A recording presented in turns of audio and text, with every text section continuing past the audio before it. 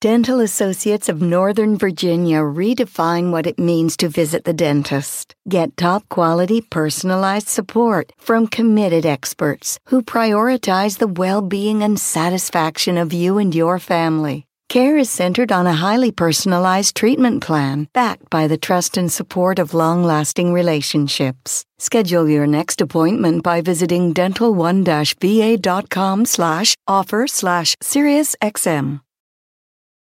Today on the Matt Walsh Show, a very special announcement coming up in just a second. And also, Democrats have already defunded police departments across the country amid a surge in violent crime. Now, they've unveiled their brilliant next step: stop building jails, because that will surely solve the crime problem. And 5 headlines, including women inmates, speaking of jails, and former inmates speaking out about men being put in cells with them. Where's the compassionate left on that? Plus, Katie Hill sues various media outlets over the nude photos of her that they published, and she loses the case. Now she has to pay $100,000. What do we think about that? And more information comes out about the UFOs that infest our skies. Are they really technology from outer space or from foreign adversaries?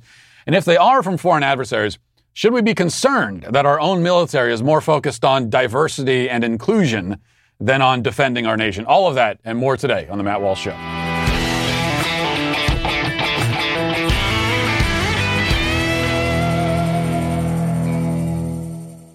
Dental Associates of Northern Virginia redefine what it means to visit the dentist. Get top-quality, personalized support from committed experts who prioritize the well-being and satisfaction of you and your family. Care is centered on a highly personalized treatment plan backed by the trust and support of long-lasting relationships. Schedule your next appointment by visiting dental1-va.com/offer/SiriusXM.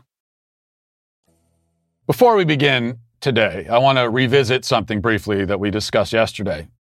Alexandria Ocasio-Cortez posted pictures of her abuela's dilapidated home in Puerto Rico, blaming the Trump administration for the squalid conditions that her grandmother is forced to live in. Now, I and plenty of other people pointed out that perhaps AOC herself, being a wealthy and famous politician, might want to reach into her own pocket and help her poor abuela. You would think she has more than enough resources to do that. But we have to understand that AOC has other expenses that she has to attend to. She just bought a Tesla, for example. You know, those payments can be pretty expensive. And she spends a lot, I'm sure, on organic produce at Whole Foods. Have you ever seen the organic produce section at Whole Foods? Very expensive. The point is, she just isn't able to fix her abuela's ceiling, which is currently in the process of collapsing. And that's why she posted a picture of it and blamed Donald Trump for it. And I understand all of that. And I want to help. So today, I'm going to be launching a GoFundMe campaign to help AOC's abuela. And this is totally serious. We're really going to launch this. And I'll be kicking off the effort by donating some of my own money to this effort. You know, I'll have more information about the fundraising drive very soon. But for now, I just want AOC's abuela to know that I care, even if her granddaughter doesn't. Help is on the way. More on that later on today. Now, on to the topic at hand. As we know, there is an epidemic of violent crime all across the country. This epidemic is really just an extension of, a worsening of, the epidemic that had already been plaguing many major cities for decades. As Democrats move to defund police departments, release prisoners from jail, or keep them out of jail to begin with, many cities are seeing their already existent violent crime problem surge now to terrifying new levels. Selecting just a few examples here, homicides in Los Angeles are up 44% from 2019 and nearly 27% over 2020. Aggravated assaults and other violent crimes have also seen a precipitous rise. Violent crime in New York is up 22%. In Seattle, they're dealing with their highest homicide rate in over a quarter century. In Chicago, shootings are up 36% over the previous year, and they were really bad the previous year too. Atlanta, Baltimore, Austin, etc., have all seen similar spikes. As incarceration rates go down and the prison population decreases and police departments shrink, violent crime rises. It's almost as if there might be some kind of correlation here. I don't know. Fewer people in prison, Prison population is going down, fewer police officers, crime is going up. There's just a lot of dots here that seem to be collecting, and it's almost like you might be able to connect them. I don't know.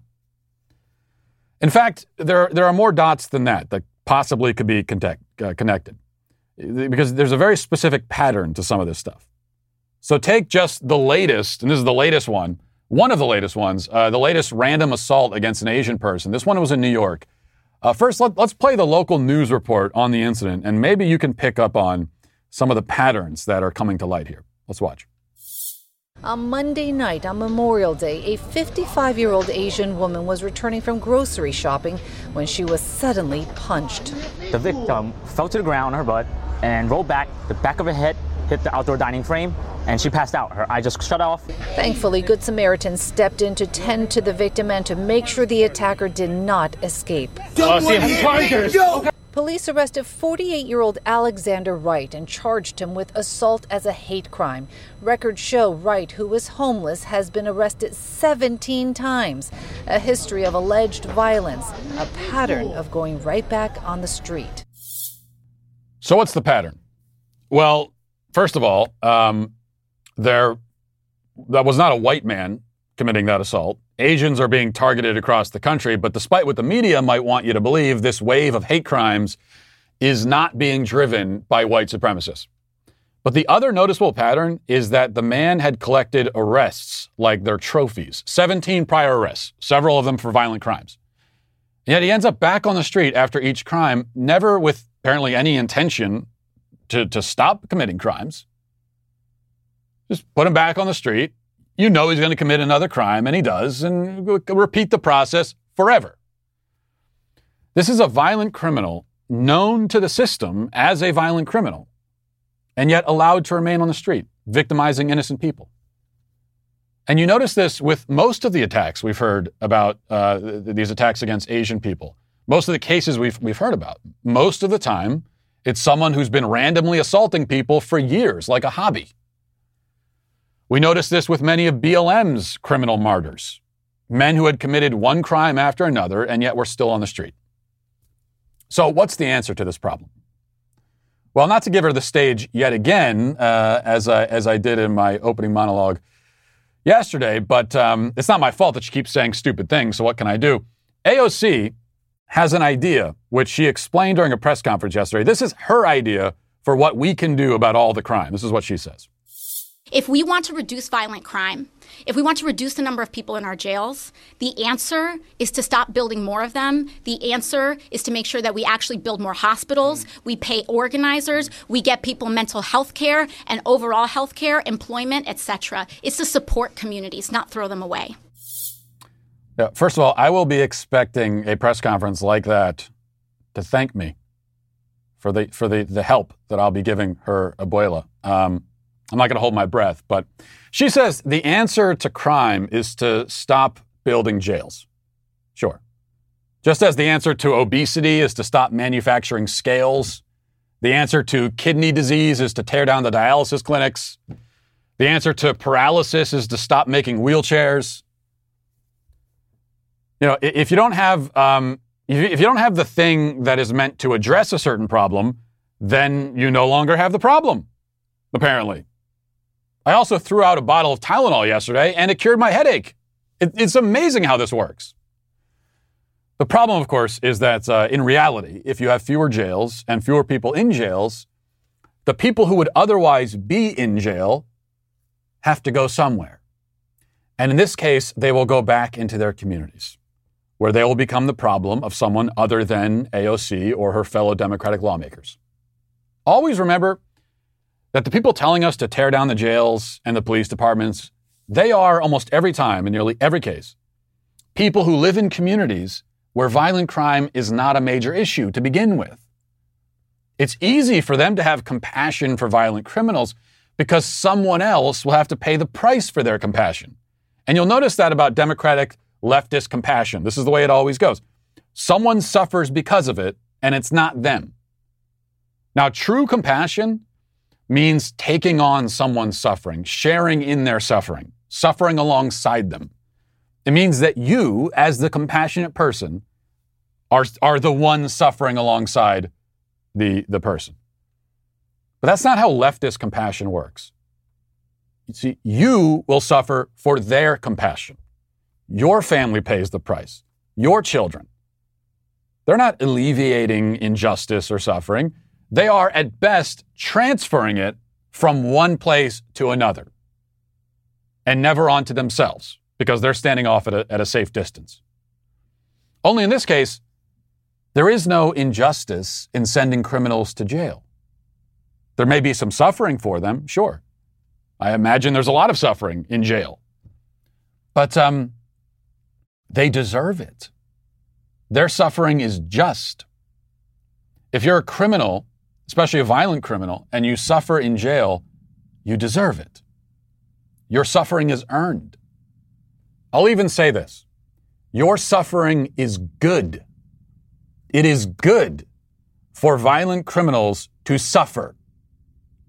It's good even for them. Criminals should suffer. We should make them suffer.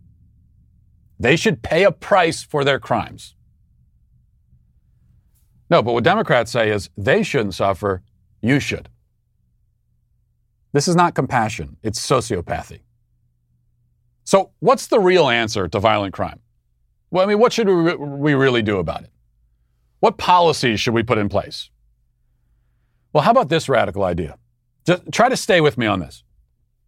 We could arrest the criminals, put them in prison, and keep them there. 3-step process. I mean, really, it's 2 steps. Arrest the criminals, put them in prison, and then they stay there. So you punish them. You make them suffer for their crimes. Make them pay the price, and make the price a steep one. How's that for a novel concept? How is that for reform? You want reform? That's what the reform should be. Now let's get to our 5 headlines.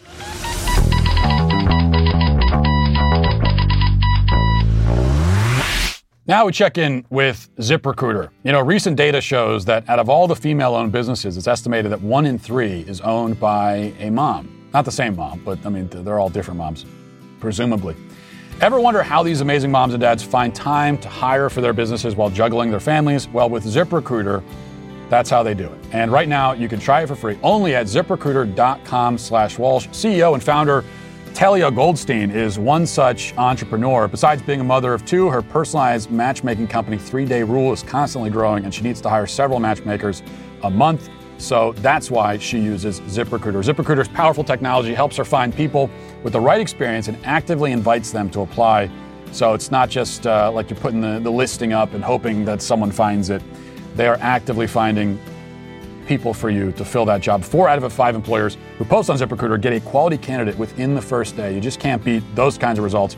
And right now, you can try ZipRecruiter for free at this web address, ZipRecruiter.com/Walsh. This special offer is only good at ZipRecruiter.com/Walsh, WALSH. ZipRecruiter, the smartest way to hire.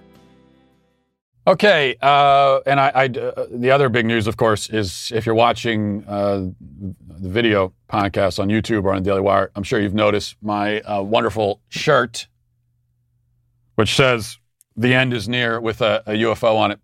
I don't know if you see. This is why we need the second camera angle, because that really gives you the shot of the shirt. I don't know if you can get it in the main camera, but we should just stay with this camera the entire show just to get the shirt in the shot. Now, my wife bought this shirt for me. She actually bought it for me on her birthday because she went out shopping on her birthday and she bought me something. I didn't plan that. She just did. And she originally told me, because I said I wanted to wear this shirt on the show, and she told me that I better give her credit for buying it for me. But then she came back a few minutes later and said, well, never mind. I don't want people to think that I agree with you on the alien stuff, because I don't. So she wants that to be made clear. But what will be really funny, though, is if she doesn't want anyone to think. She wants people to know that, like, the alien thing is all me. It is not shared in the family. It is not a mental illness that the whole family shares. But it'd be really funny if people went on Twitter and tagged my wife and said, like, hey, I heard you're a big fan of aliens. I heard you're a big believer. Welcome to the club. That kind of thing. That'd be funny. All right.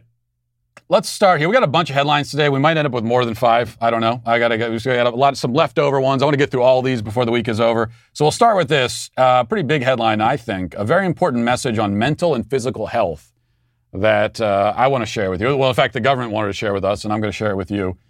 This is an important message on mental and physical health from your very own Assistant Health Secretary, who is an expert on both subjects. Listen to this. Throughout my career, I have focused on the intersection between medical, mental, and behavioral health. And as your ASH, I will continue that focus and support policy initiatives to improve Americans' physical and mental well-being. There's the message. First of all, as your what? It sounded like as your ass, but I'm assuming, what even word? Oh, ASH. Maybe, a Assistant Secretary of Health. Okay, well, that makes sense. Anyway, so a person who is a morbidly obese male who identifies as a woman is an expert now on mental and physical health.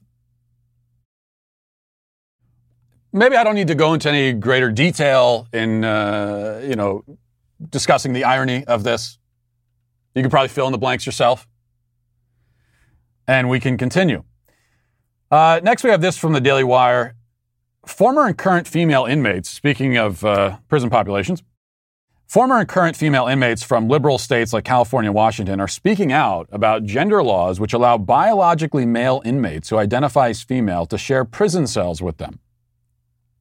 One woman recalled sharing, and this gets a little graphic, by the way, just a fair warning, but I think everyone needs to know what's going on here. So, a little graphic, but one woman recalled sharing a cell with a man who sustained, quote, a full erection. Another noted how female inmates, many victims of past sexual assault, are arming themselves out of fear of victimization from 300-pound men who, quote, look like Hercules. Those women spoke to Abigail Schreier, author of Irreversible Damage, The Transgender Craze Seducing Our Daughters, a book which I read recently and I've talked about on this show, and I would highly recommend that book to everyone. But they spoke with her, and she was talking about their plight. Former inmate Tyrena Griffin told Schreier that, quote, many of the men who are transferring there aren't even on hormonal medication. She told the author, quote, they're getting a full erection. So you're locked in this room 24/7 with a man, and there's nothing you can do about it. If you tell the police you don't want to live with a man, or you're afraid or whatever, you'll get a disciplinary infraction. So you're basically punished for being scared. Another former inmate, Amy Ichikawa, explained that Central California Women's Facility in Chowchilla does not separate inmates based on severity of crime due to the nature of women's facilities being significantly less violent than men's facilities. So when biologically male inmates are transferred in, they're mixed with inmates without regard to the nature of their crime. Ichikawa said, quote, we're all mixed together. The people who've murdered their children are in the same room as the people who've stolen boxers from Walmart.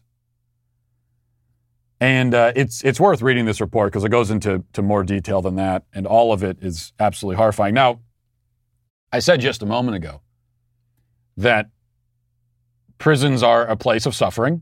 There's no doubt about that. And that's not a bad thing, because if you're a criminal, you should suffer.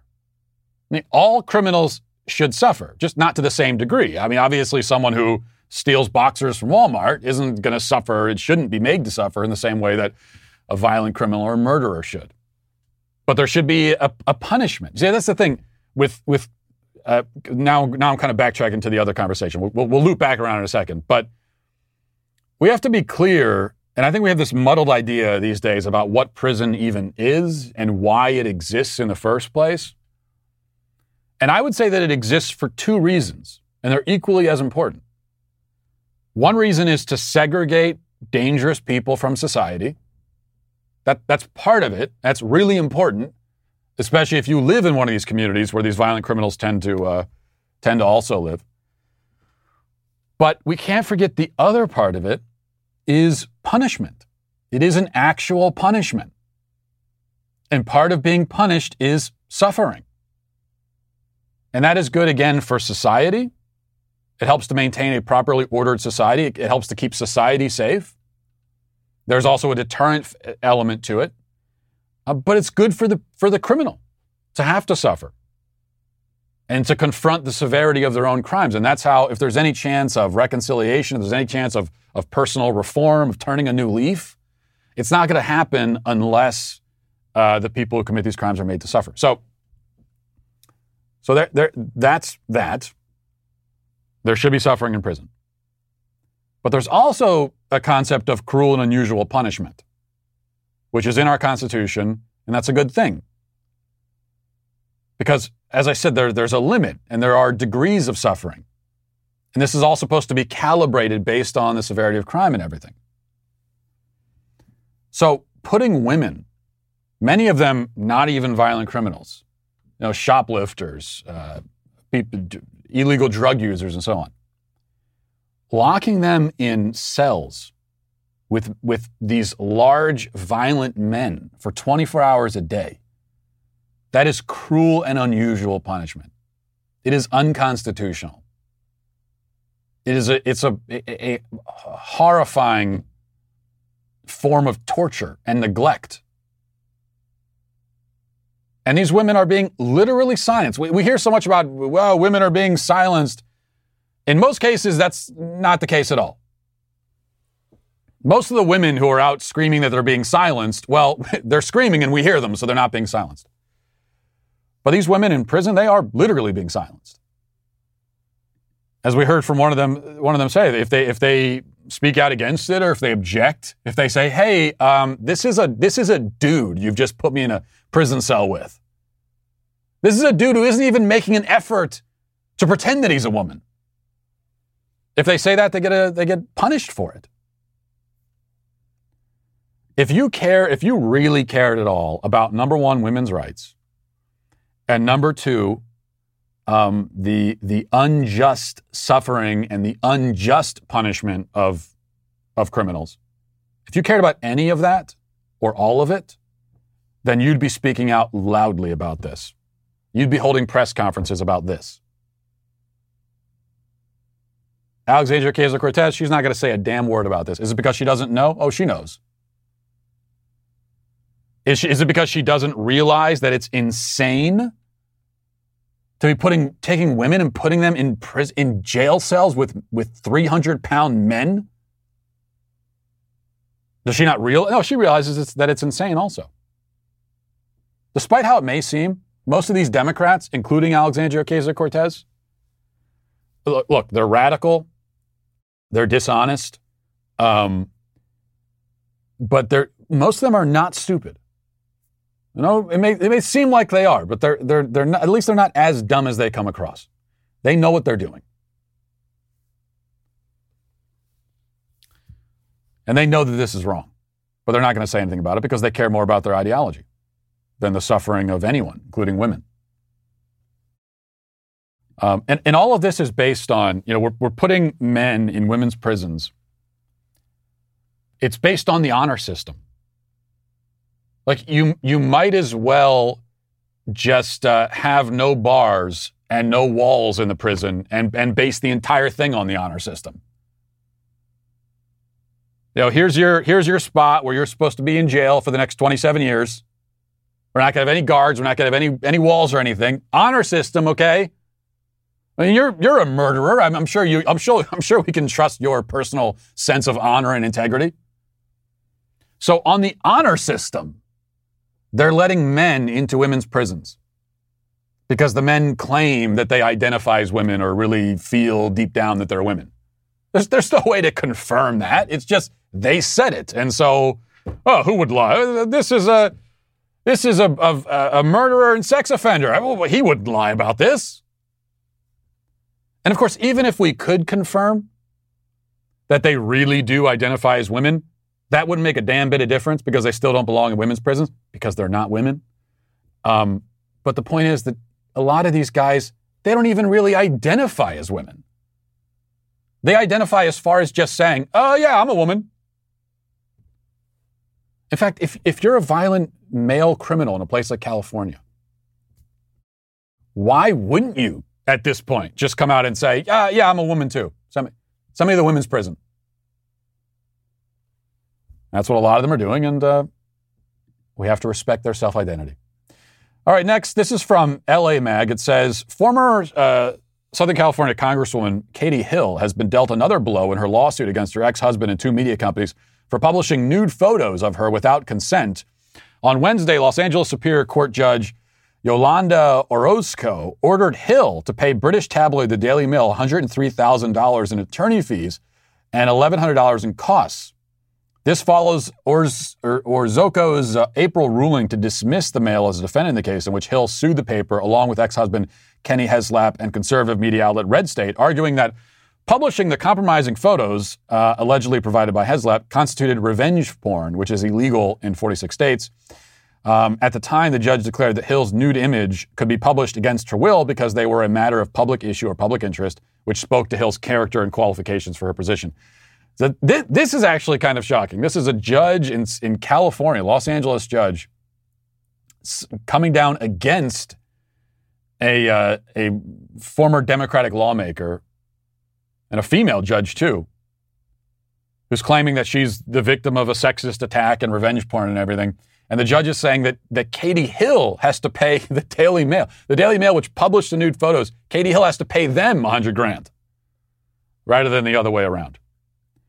Is it the right ruling? I would say yes, absolutely.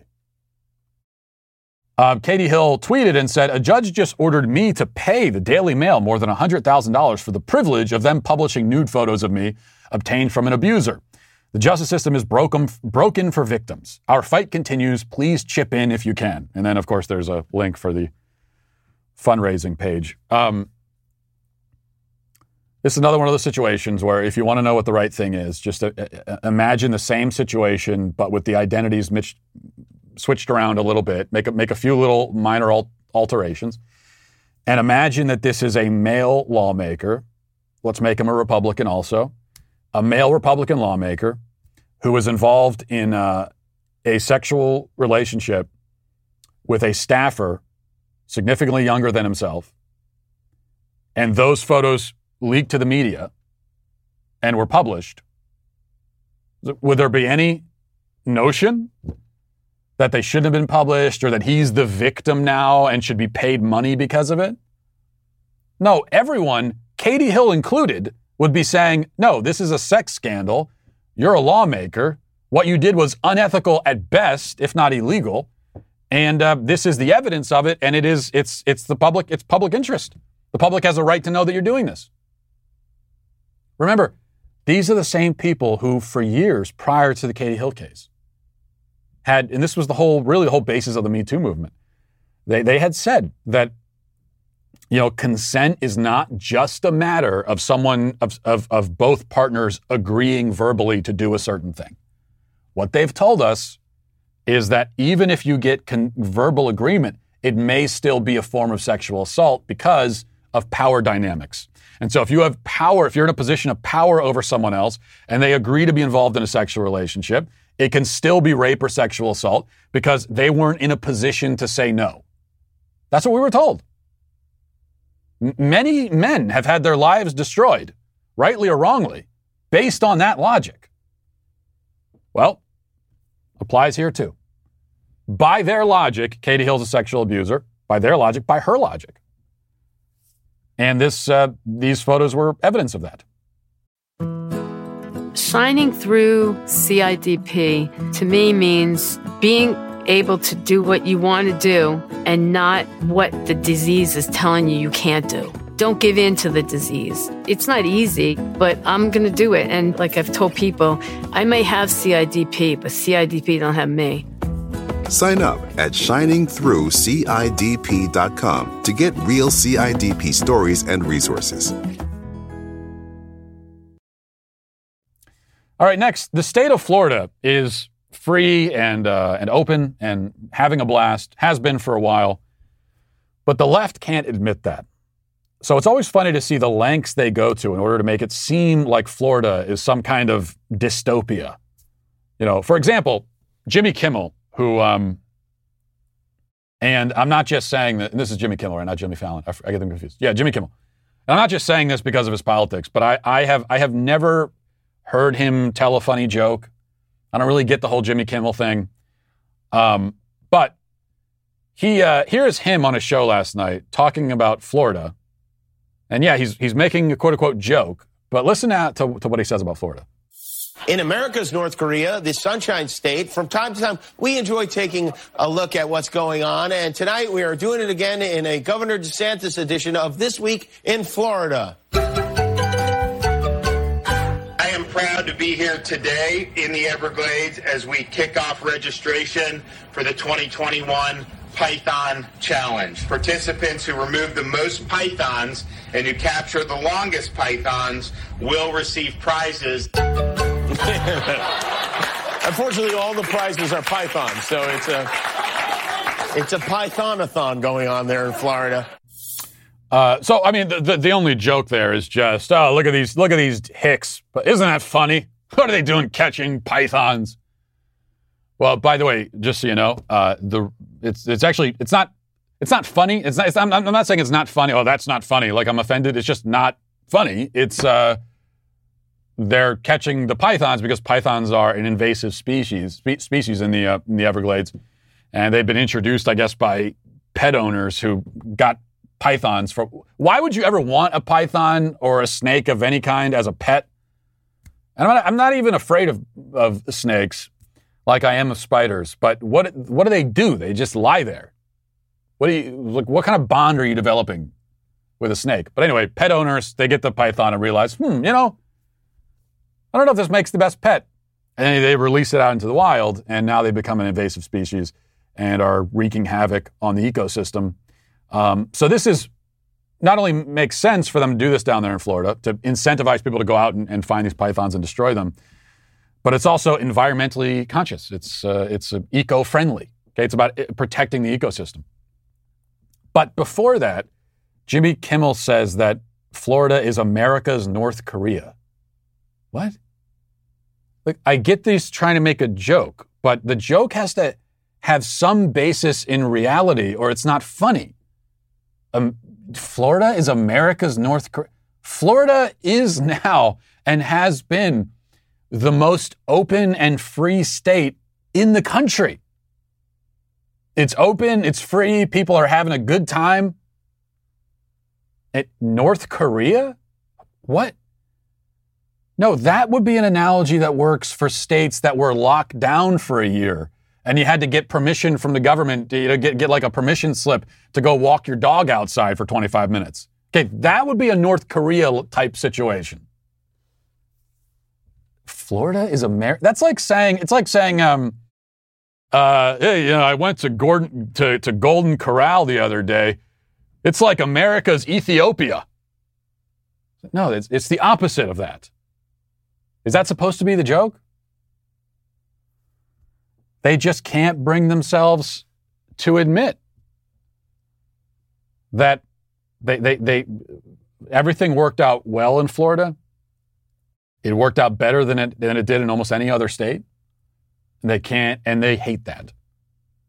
You have to understand, people like Jimmy Kimmel, they are so angry that Florida was not hit as hard as places like New York. They wish that thousands of more Floridians had died. They'd be happy. Okay, and I'm not, this is just a fact. If the coronavirus were to come surging back suddenly in Florida tomorrow and 20,000 people died in 2 weeks in Florida, someone like Jimmy, he would be ecstatic. He would have trouble containing his enthusiasm. He wishes that had happened. And he's so upset that it didn't. That goes for almost everyone else in media too. All right, what else do we got here? All right, I'll mention this as well. This is from the Daily Wire. Also, it says pop singer Ricky Martin said haven't heard much about him in the last 20 years or so, but Ricky Martin said he still suffers from PTSD from a 20-year-old interview he did with Barbara Walters in which she inquired about his sexuality. Speaking to People to commemorate the month of June, what some people refer to as Pride Month, The Livin' La Vida Loca singer said he gets a fit of anxiety when he reflects upon the interview with Barbara Walters. Though Ricky Martin openly declared his sexuality in 2010, rumors swirled prior to his coming out. And so he was asked about it, and now he says, when she asked the question, I felt violated because I was just not ready to come out. I was very afraid. There's a little PTSD with that. And I'm only bringing this up because this is something people really need to stop doing. And I've talked many times about how, people use these mental health terms and just throw them around like they're nothing. And that's the same thing with PTSD. People are claiming to have suffered trauma. I mean, we've heard it from AOC. She suffered trauma because people trespassed in a building next to her own building. And you hear this kind of phrase a lot. Oh, yeah, I got a little bit of PTSD from that. A little smidge of PTSD. No, that's not how it works. You don't have a little smidge, a little sliver of trauma. Trauma is real. PTSD is real. People can suffer real traumatic events, and it can affect them for the rest of their lives. It can alter their minds in such a way that it's permanent scar tissue on the mind. That certainly can happen.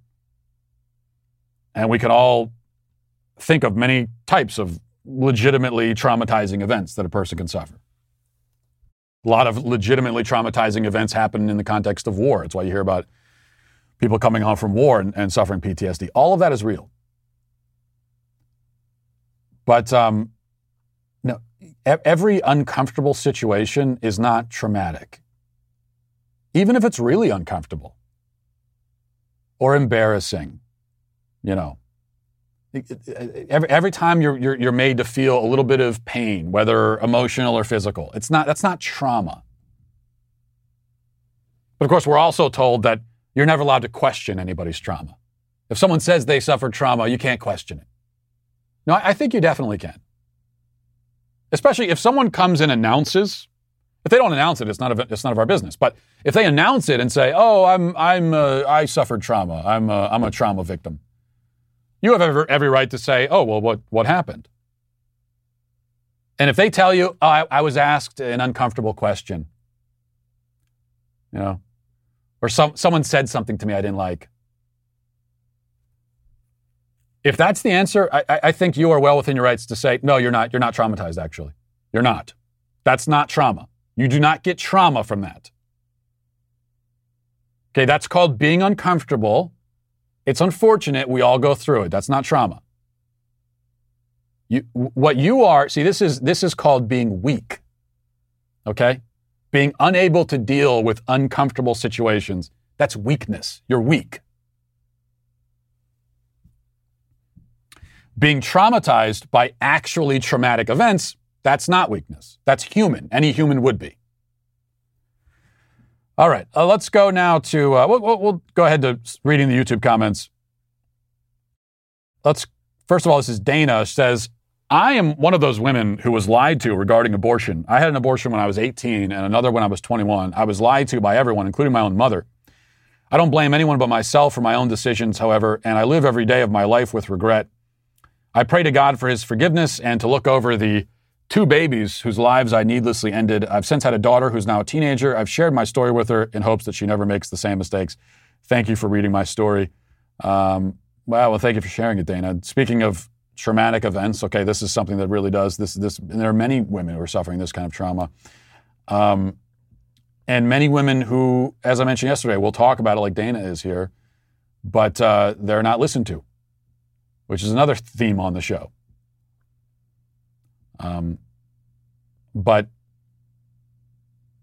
this is why when we talk about abortion, I think the primary villains, I point first and foremost, and of course we're all responsible for our own actions, and whatever we do, the responsibility comes to us.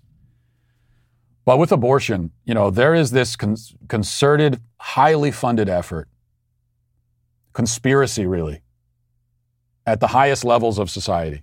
And the abortion industry itself is a $1 billion industry.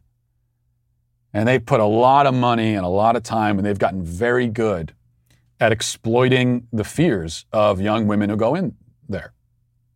And the first thing they tell young women, and we heard it from Paxton yesterday, who was being celebrated for her bravery, for talking about how her life will be over if she has a kid and she'll need to get an abortion. If she can't get an abortion, then her life is over.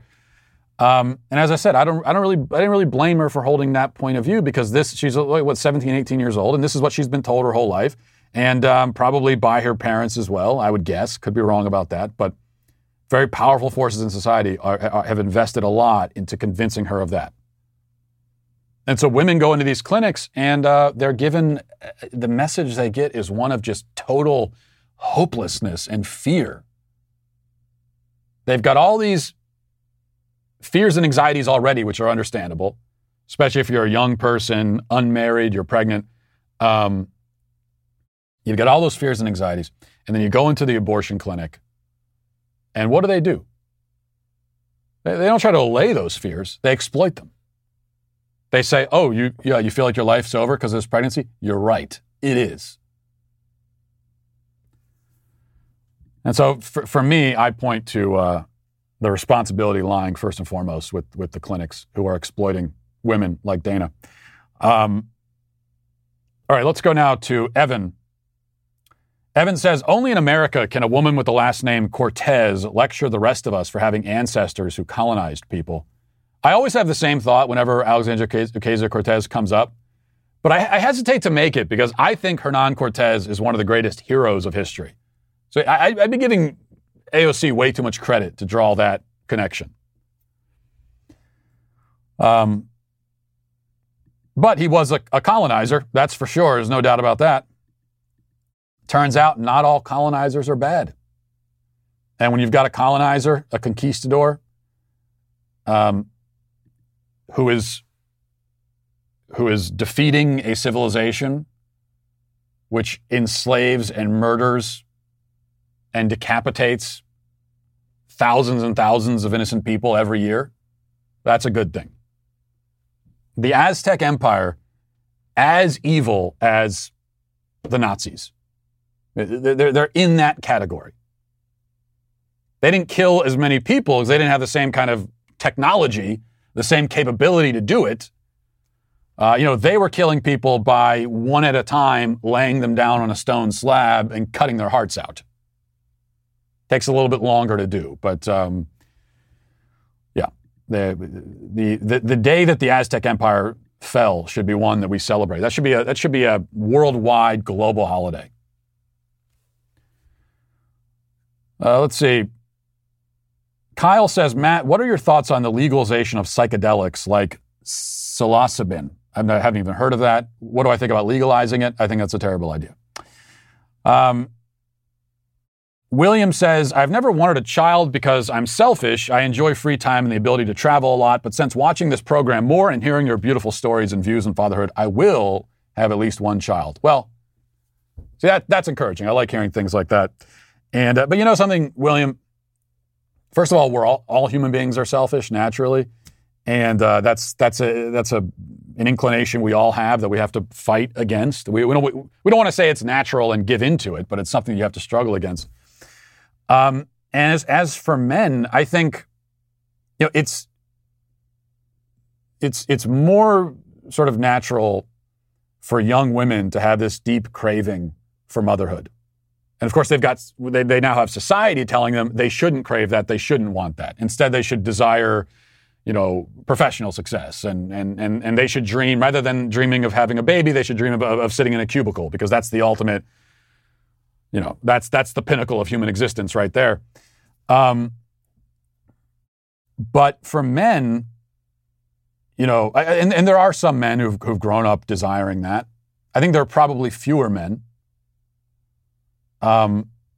Which is why, and yet, it's something that men should do. It's something that most men should do, is have kids and be a father. That's why I think we need to introduce, again, this concept of duty, of responsibility.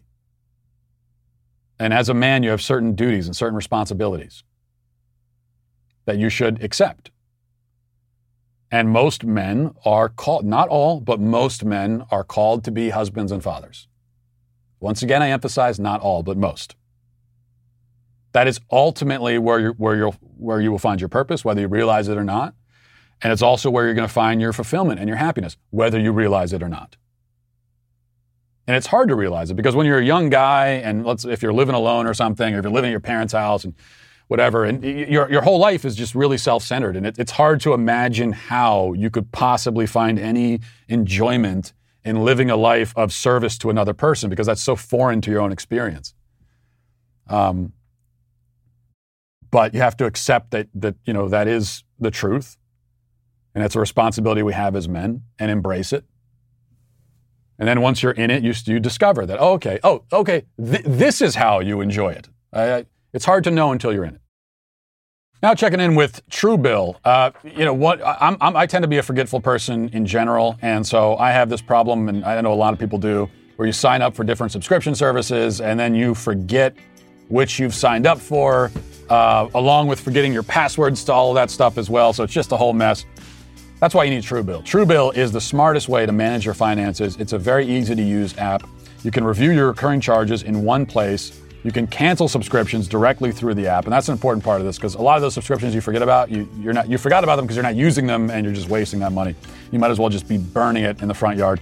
Truebill has a variety of tools to help customers improve their finances. You can create a monthly budget and expenses. You can track and evaluate your savings goals. You can get push notifications when you're getting close to going over your budget. All of that. Truebill works with many of the nation's top providers to negotiate and lower your bills. People think they spend around $80 a month on subscriptions, but actually they spend closer to $200 a month because they're just not keeping track of it. The average person saves $720 per year with Truebill. Get started today at Truebill.com/Matt. Take control of your finances and start saving at Truebill.com/Matt. That's Truebill.com/Matt. And when it comes to exposing the left for the liars they are, Ben Shapiro is commonly known as the best man for the job. And if you want, I thought I was known as the best man for the job. Should I be second best? And if you want to hear him do it in 15 minutes or less, then you're in for a treat because every Saturday an audio episode of his new series Debunked comes out, and you don't want to miss it. If you haven't seen any of the shows or listened to any of them, you don't want to miss it because it's just very well done. Daily Wire members can get the full 10-episode first season over at dailywire.com. If you're not already a member, you can get 20% off today with code DEBUNKED while the discount lasts. Tomorrow, the audio episode on pro-abortion propaganda drops. That's one that I'll certainly be listening to. I hope you do as well, where Ben destroys the left's moral and scientific reasoning for abortion and discusses why a life begins at conception. You don't want to miss that. Make sure you listen. Now let's get to our daily cancellation.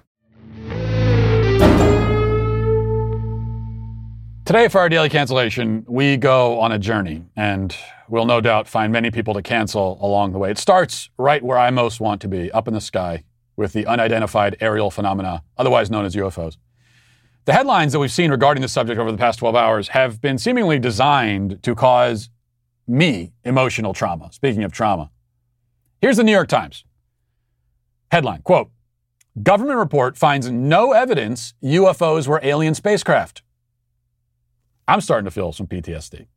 Many other headlines making the same declaration. Now, I want to read a little bit of this Times article to you. And please note how the headline is supposedly that there's no evidence of aliens, but the real news to me is quite a bit different. Here's what it says. American intelligence officials have found no evidence that aerial phenomena witnessed by Navy pilots in recent years are alien spacecraft. But they still cannot explain the unusual movements that have mystified scientists and the military, according to senior administration officials briefed on the findings of a highly anticipated government report. The report determines that the vast majority of more than 120 incidents over the past 2 decades did not originate from any American military or other advanced U.S. government technology.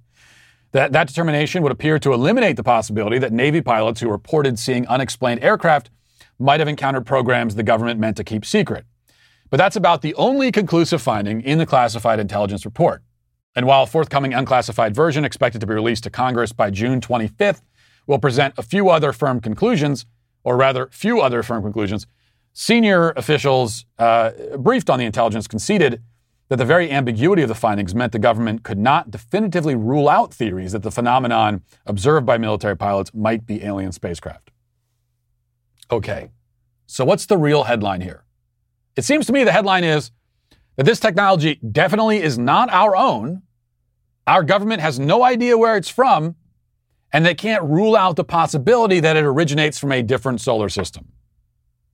So no, the headline is they've ruled out one explanation and they didn't rule out the alien explanation. So we had a few possible explanations for this. I don't know, 3 or 4. One of them is now gone, and it's not. The alien one is still on the table. We're still alive, alien believers. We're still in business. Now, call me crazy, but the government can't rule out possibility that mysterious foreign technology is from outer space is bigger news than the government has no direct evidence of aliens. Now, both are true, of course, but the former headline seems to capture the news a little bit better, in my opinion. Now, I don't want to focus today on the alien hypothesis only. I've focused on that plenty. I'll continue to provide top-notch alien content to you in the future as we await the report, which, by the way, I did realize a couple days ago to my horror that if this report comes out on June 25th, I'm not going to be here. I'm going on vacation at the end of the month, and I'll be gone for, like 8 or 9 days. It'd be just my luck if the damn report comes out like on the first day of my vacation. Because, if I'm here and the report comes out, we're doing a week on aliens. Oh, yes. It's happening. That'll be just my luck. And you know what's going to happen? I'm going to go on vacation. The alien report comes out, and I'm going to have to say to my wife, listen, I got to go. I have something I need to do. And I'm going to have to drive back here and leave her wherever we are so we can talk about aliens. I'm sure she'll understand. Remember, like I told you, my wife is a big believer in aliens. Wink, wink. Now, anyway, for now, though, just for the sake of argument, I want to take into consideration, let's just take into consideration this idea that, putting aliens aside, that the flying objects may have more earthly origins. So going back to the Times article, this is what they say about that. Intelligence officials believe at least some of the aerial phenomena could be experimental technology from a rival power, most likely Russia or China. One senior official briefed on the intelligence said without hesitation that U.S. officials knew it was not American technology. He said there was worry among intelligence and military officials that China or Russia could be experimenting with hypersonic technology. Russia has been investing heavily in hypersonics, believing the technology offers the ability to evade American missile defense technology. China has also developed hypersonic weaponry and included it in military parades. If the phenomena were Chinese or Russian aircraft, officials said it would suggest that two powers' hypersonic research has far outpaced American military development. Now, as much as I hate to admit it, it does seem that the China-Russia theory is maybe the more likely, more plausible explanation. Okay, now that doesn't make the more entertaining alien hypothesis implausible.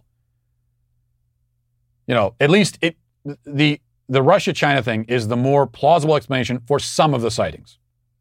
We should keep in mind that there have been sightings all over the world.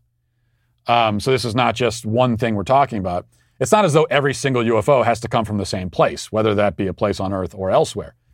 But let's really think about the possibility that a foreign country, likely an adversary, an enemy, has developed military technology so advanced that our military has to at least entertain the possibility that it's not even from this planet. This all seems to create a rather frightening context for stories like this from the New York Post.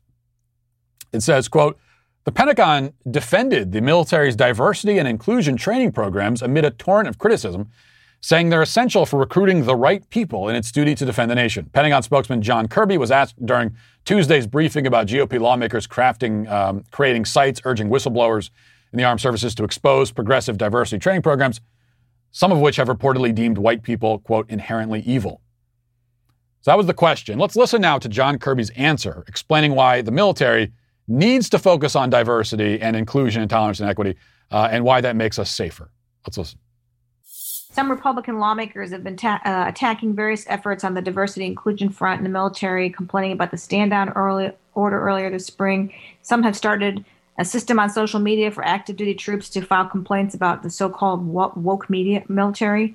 What is your observation or comment on that? Well, these are members of Congress, Jennifer. We respect their rights and their responsibilities. We certainly respect the oversight that Congress provides.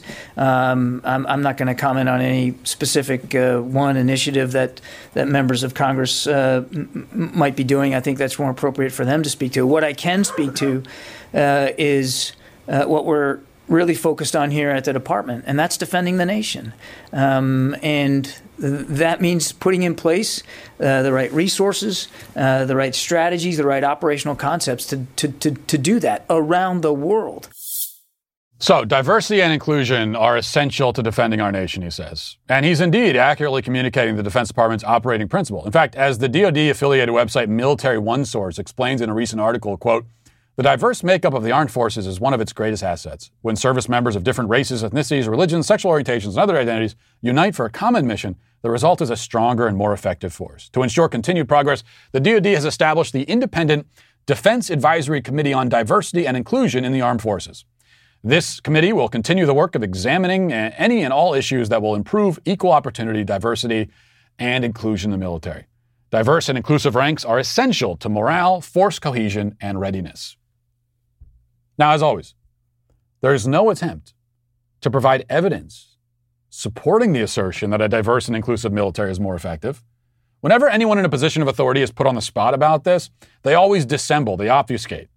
As the Pentagon spokesman did in the clip we just played, they start talking about how the military needs to find the best people for the job, etc. And yeah, they do. That's the point. But what they don't explain is how the military finds the most talented and competent people for the job by hiring and recruiting based on something other than talent and competence. If you care more about finding the best people, then you would simply recruit and train the best people, whatever they look like, whatever sex they might be. If you end up with a diverse military as a byproduct of your focus on skill and competence, then great. If you, let's say, end up with a military comprised almost entirely of straight men, that's great too. However it shakes out is fine because the people you have on board are the best of the best. Diversity, again, should be a byproduct, if anything, not the goal, not a litmus test. But that's not how our military's top brass see it. They're putting out ads featuring sorority girls with lesbian moms, and the CIA is bragging about hiring women with anxiety disorders, and they're sending military members and intelligence officers to mandatory sensitivity training courses and critical race theory brainwashing sessions because they believe that the ultimate mission of these institutions is to support progressive social causes. That's what they believe.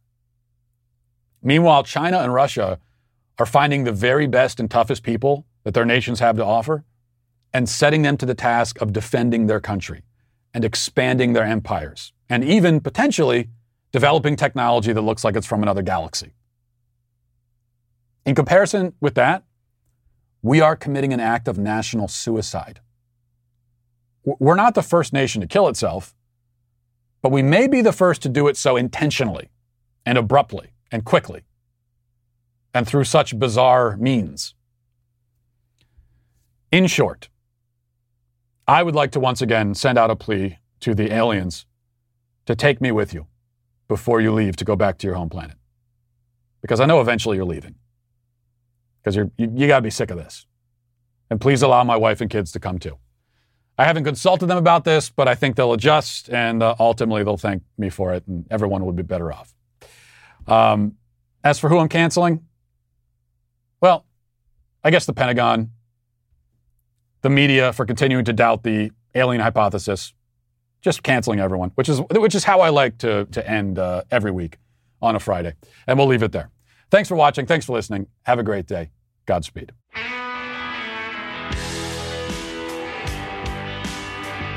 Well, if you enjoyed this episode, don't forget to subscribe. And if you want to help spread the word, please give us a 5-star review. Also, tell your friends to subscribe as well. We're available on Apple Podcasts, Spotify, wherever you listen to podcasts, we're there. Also, be sure to check out the other Daily Wire podcasts, including The Ben Shapiro Show, Michael Knowles Show, The Andrew Klavan Show. Thanks for listening. The Matt Walsh Show is produced by Sean Hampton, executive producer Jeremy Boring. Our supervising producers are Mathis Glover and Robert Sterling. Our technical director is Austin Stevens. Production manager Pavel Vodosky. The show is edited by Sasha Tolmachov. Our audio is mixed by Mike Coromina. Hair and makeup is done by Nika Geneva. and our production coordinator is McKenna Waters. The Matt Walsh Show is a Daily Wire production. Copyright Daily Wire 2021. Hey, everybody, this is Andrew Klavan, host of The Andrew Klavan Show. You know, some people are depressed because the republic is collapsing, the end of days is approaching, and the moon's turned to blood. But on The Andrew Klavan Show, that's where the fun just gets started. So come on over to The Andrew Klavan Show and laugh your way through the fall of the republic with me, Andrew Klavan.